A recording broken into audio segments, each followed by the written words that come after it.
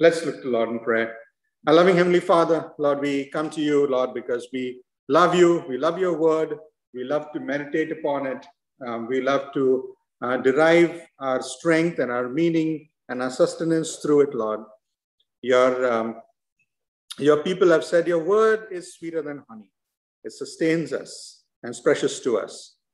So, Lord, as we meditate upon this passage, Lord, this morning, we pray that the words of my mouth and the meditations of each one of our hearts would be acceptable and pleasing to you, our rock and redeemer. So as we start our journey into the book of Acts, the first thing that we observe is that Jesus used the 40 days after his resurrection to make multiple appearances to his disciples. He prepared them for the task that he was going to give them by exposing them to all of the key defining moments in his life, right? The disciples saw his baptism, his death, his resurrection, and even his ascension.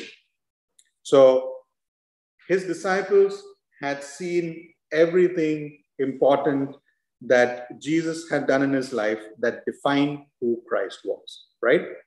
The second thing is that during that time, the 40 days after his resurrection, he had also reminded his disciples about all of the essence of his teachings, which was about the kingdom of God. And the third thing that Jesus did in that 40-day period was that he told them what to expect in the days to come. He said that he gave them their task, their purpose. He said that they were going to be witnesses to him everywhere with the power of the Holy Spirit. Witnesses in their hometowns, in their neighboring towns, and even to the ends of the earth. And after he had prepared his disciples in this manner, he ascended to heaven. Now, immediately after Christ left the earth, we find ourselves in an in-between period. The disciples were in this unique period between Christ's ascension and Pentecost. At this point, Christ was not there to tell them what to do, right? And the Holy Spirit had not been given to them yet to empower them for their task. But Christ had given them specific instructions. He had told them that they had to wait in Jerusalem until the Holy Spirit came. And so today, we are going to focus on this 10-day period. What they do, because what they did was crucial to the birth of the church that was imminent. In verse 4 of this chapter, Jesus had told his disciples not to leave Jerusalem, but to wait for the gift that his Father had promised to give all Christ followers. What actually happened was then described in this section that we read, verse 12 to 14. Now, this is the more ordinary part of the Acts narrative. Honestly, nothing spectacular happens, right? And so we tend to read these verses as almost like transition verses between the spectacular event of Christ's ascension into heaven and the spectacular event of the coming of the Holy Spirit on the day of Pentecost. But the fact is that just because that period of 10 days was ordinary, it doesn't make it less important. The reason is being that in real life, our own lives are not a series of spectacular events, but most of our lives are ordinary seasons, right? And we know we need to know how to function in the ordinary seasons as well. And so this period is not any less important. What happens in verses 12 to 14 is important because we get to see what the disciples did when things were uneventful. And that will help us to deal with the uneventful seasons in our lives as well, which is most of the time, right? So the first thing that strikes me about what the disciples did is that they obeyed what Christ told them to do and waited in Jerusalem. They were asked to wait in Jerusalem in verse 14, and that's exactly what they did in verse 12. We are told that the disciples, after Jesus ascended to heaven, which happened around the Mount of Olives, they made their way to Jerusalem. And we are also told that they all stayed in one home together. Now, we are not sure what kind of home it was. We are not sure whose home it was. But we do know that all the core disciples stayed put in Jerusalem, obeying Christ, all even sharing the same home. Now, who all were there? We are told the author lists a bunch of names, the remaining 11 male apostles. We are also told that there was Mary, the mother of Jesus, who's the only named female in that group. But we also know that there would have been other women. And we are also told that there was Jesus's brothers and sisters and other disciples who Jesus interacted with throughout his time in ministry, right? So this whole group, we are told, is actually a pretty good-sized group, a group of 120 people in all. And all of them stayed in Jerusalem, and the core disciples even stayed in the same house. And while they were staying somewhere nearby in the vicinity of each other, we also know that all 120 of them came and met regularly and fellowshiped regularly together. Secondly, the question is, what did they do when they met, right? So I'm sure they talked, they ate, they did the normal things, right? They fellowshiped together. But verse 14 also tells us something else.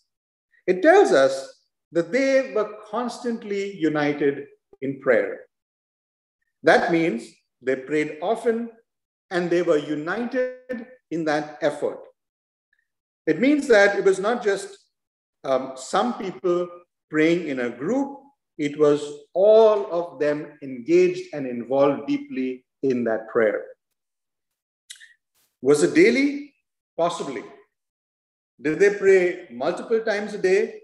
Most likely they did pray even multiple times a day.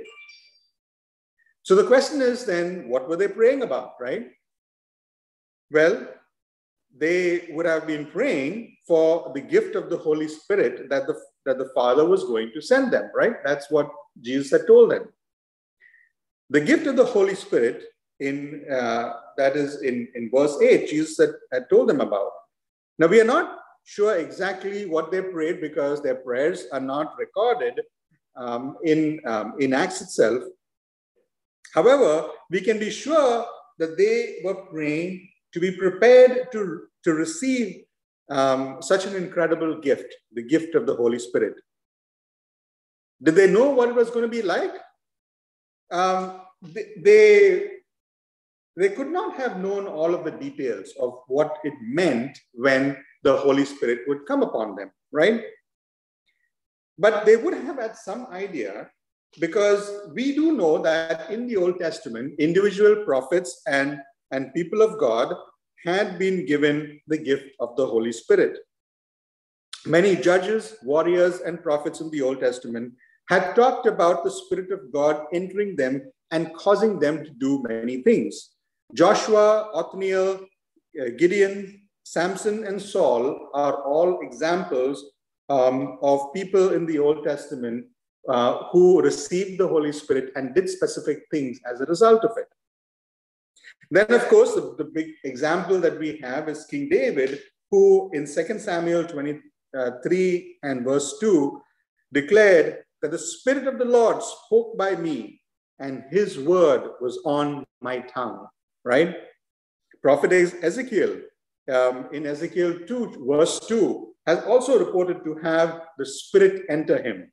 So these disciples would have known that God's chosen people in years past had testified to the fact that the Spirit of God had come upon them, and they spoke God's words and did what God had wanted them to do.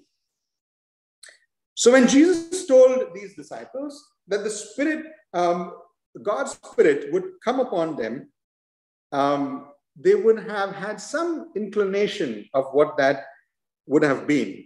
And Jesus also told them that when the Spirit comes upon them, they would get a new power. The power to be Christ's witnesses everywhere they went, whether it was their hometown or their neighborhoods or even the ends of the earth. So they would have had some idea of what it would mean to have the Holy Spirit come upon them.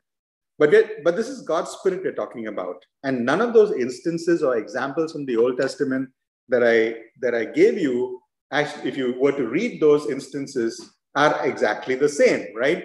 In almost all instances, the way the Holy Spirit came and what the Holy Spirit did through them is quite different. And so while they had some idea of what would happen, they would have no idea exactly what would happen in their case, because this is God's Spirit we're talking about. And you cannot predict how God acts, right? But Jesus also told them that when God's Spirit came upon them, they would get a new power. And that power had to be used well and for the right purpose. If it is not, if power is not used in the right way, then it can do more harm than good, right? So when the Spirit of God comes on them, you can be sure that God wanted his disciples to be well prepared to receive this new power. And the disciples would have wanted to be well prepared to receive that power as well.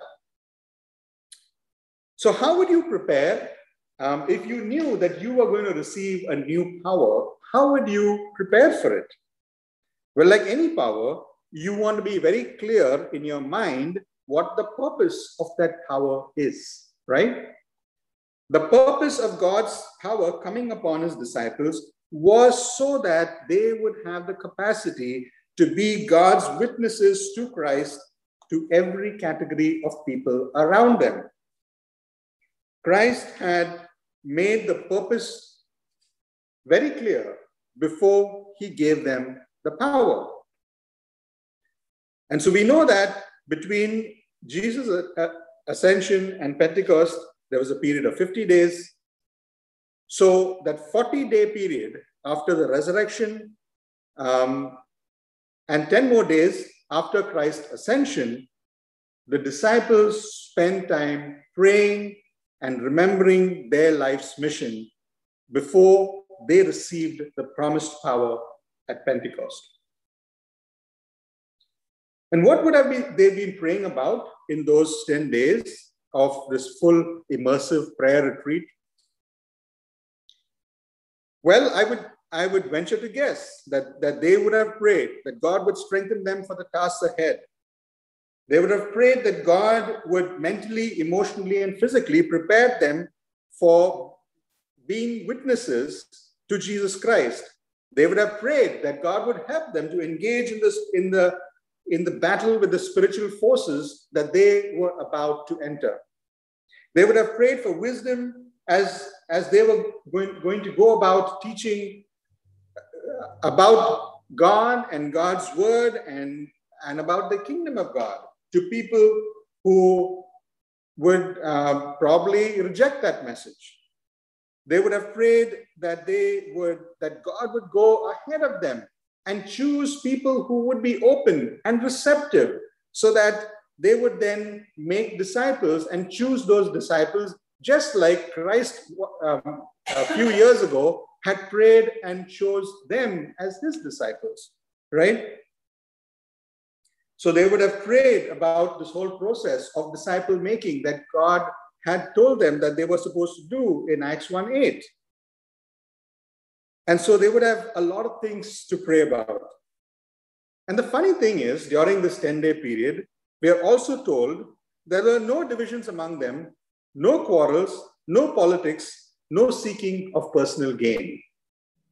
All they had was a sense of unity, a powerful sense of unity. The funny thing is that there's better unity during this time than in the years after the church was established. And don't ask me how that works, right? I'm only observing what I see written.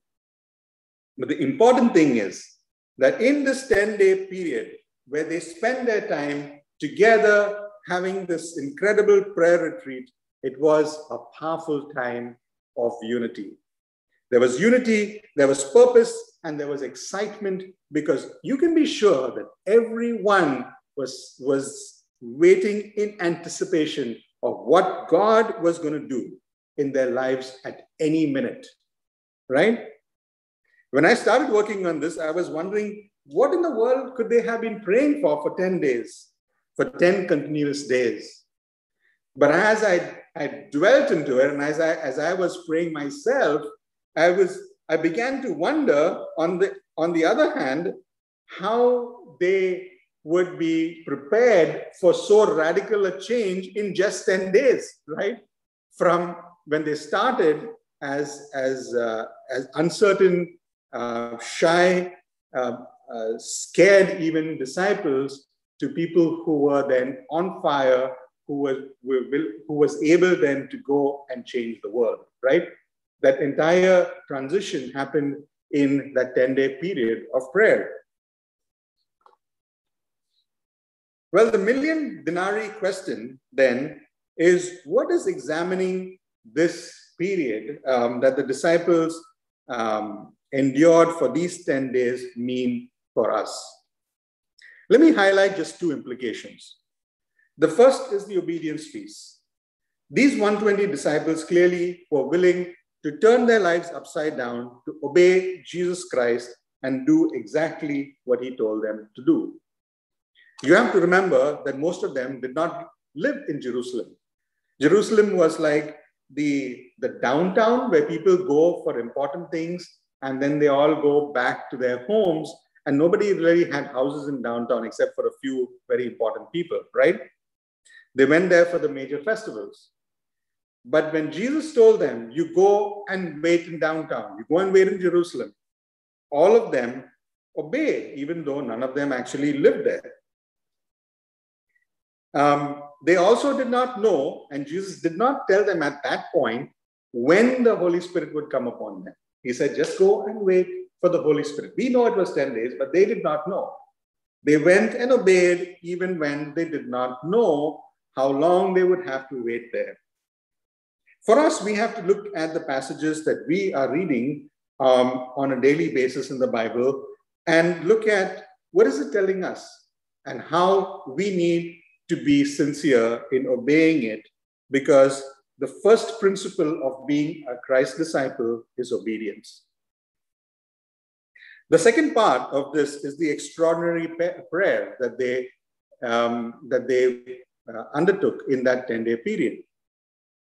We have to pray not just for our own laundry lists, but we have to pray and spend time with God so that we can synchronize our hearts with God's heart. We pray and ask God what he expects of us, not just what we expect of God. Pray to listen. Pray in anticipation. Pray in expectation. At the end of our prayer time, we have to change in some way, grow in some way, be prepared for God's work in some way. That is the kind of prayer that God can use to direct our lives. If God is the shepherd and we are his sheep, we need to get direction from God for our lives. If not, we are going to be lost. So let us learn to pray in ways that channel these kind of prayers that the disciples did before Pentecost, that enabled them and prepared them to handle the power that was going to come upon them. In the days to come, let us focus on obeying what God is telling us through the scripture and come together regularly in prayer and waiting for God's instructions upon us. I believe God has great plans for each one of us. The question is, are we willing to be prepared ourselves for what God's next move in our lives is going to be? Are we willing to have that kind of obedience? Are we willing to get involved in that kind of prayer? Let us pray. Our loving Heavenly Father, Lord, we thank you that you have recorded the lives of the disciples as they began their journey in Acts in a way that is a great example for us, Lord, a great example of people who obeyed you, who spent time in prayer, who spent time in seeking your will for them. Lord, we want to be as faithful disciples as they were. We want to be able to obey you. We want to be empowered by your Spirit, and we want to be able to have our purpose and our direction so clear that when we have the power in us, we will know how to use it for your purposes. So, Lord, I just pray for a blessing on each one of us here who have opened their hearts to your message. I pray that you would empower each one of us and that you will enable us to daily spend time drawing close to you, absorbing your word, obeying it, and being prepared to use the power of the Holy Spirit that you have given each one of us. In Jesus' name we pray. Amen.